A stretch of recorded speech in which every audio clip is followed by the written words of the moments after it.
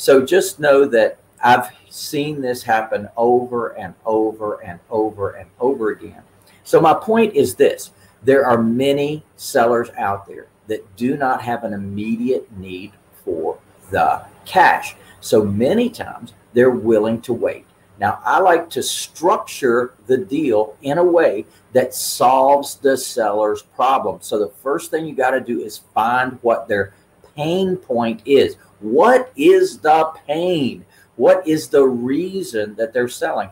Inside that answer is your way to structure that deal. Because again, our goal is to solve their problem. Our goal is to give them something that gives them a reason to say yes to you. And when we go through, and one of the things that we do is once we find that pain, we put together 3 offers to make with that seller before we even go see them.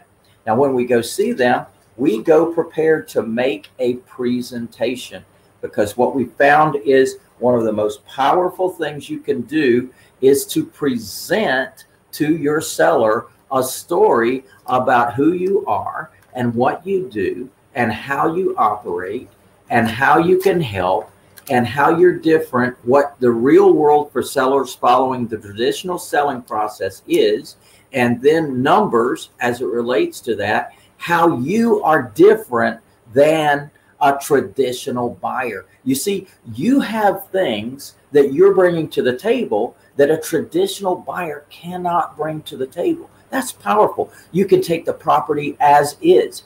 You can work with them on the timing of their move. They need 2-3 months to get packed up and move. You can do that. A traditional buyer can't do that. So I give them a whole list of things that we can do that a traditional buyer can't do. And then I give them examples of people that we've solved their problem before, you see.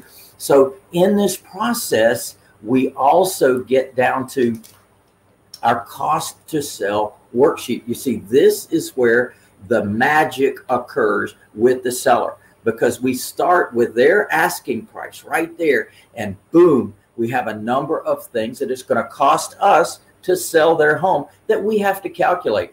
They actually participate in that process. We come up with a final bottom line number, and as a result of that, they are participating in coming up with the offer. They see exactly how you arrived at it. If they like that bottom line number, we're off to the races. We're ready to buy that house. We've already got our agreement ready and in our bag. Why? Because we already knew that we had 3 offers to make. We already provide software to you so that you can put in those offers, basically very detailed on a small entry level piece of software. Boom, you put in these numbers and it spits out 3 different offers to make, actually 4. So we now go equipped, ready. If they don't like offer number 1, we've got offer number 2. We've got offer number 3. We've got offer number 4. Now, we don't lay them all out on the table. We don't want to confuse them. We give them one offer. If that works, we're done. We don't want to confuse anyone. Now, another thing is right there on the sheet is a way to adjust that offer if they don't like your bottom line offer price, because your bottom line offer price is a cash offer. Well, cash is king, right? Cash costs money. You have to raise that money. You have to pay points and closing costs and all kinds of expenses in getting that money to the table. But when the seller is willing to be the bank, that money can be saved.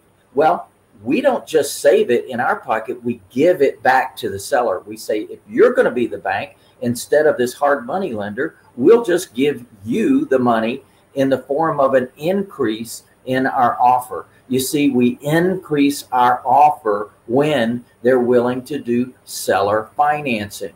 So as a result, they win because of agreeing to be the bank. Now, what did you just do? You just saved yourself the pain and suffering of borrowing money from the bank. So now you don't have to fill out all those forms, endless forms that you got to complete, and pictures and appraisals and credit reports, and pain and suffering and lots of checks that you have to write to cause that to happen.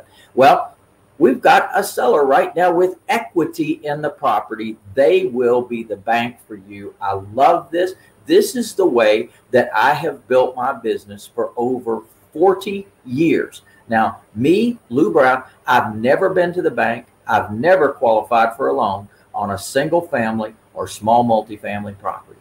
Is that a beautiful thing? Now think about yourself. Maybe you already have been to the bank and qualified for a loan, even for your own house. Well, imagine you don't have to do that. Imagine that life looks completely different when you don't have to go to the bank and qualify for loans.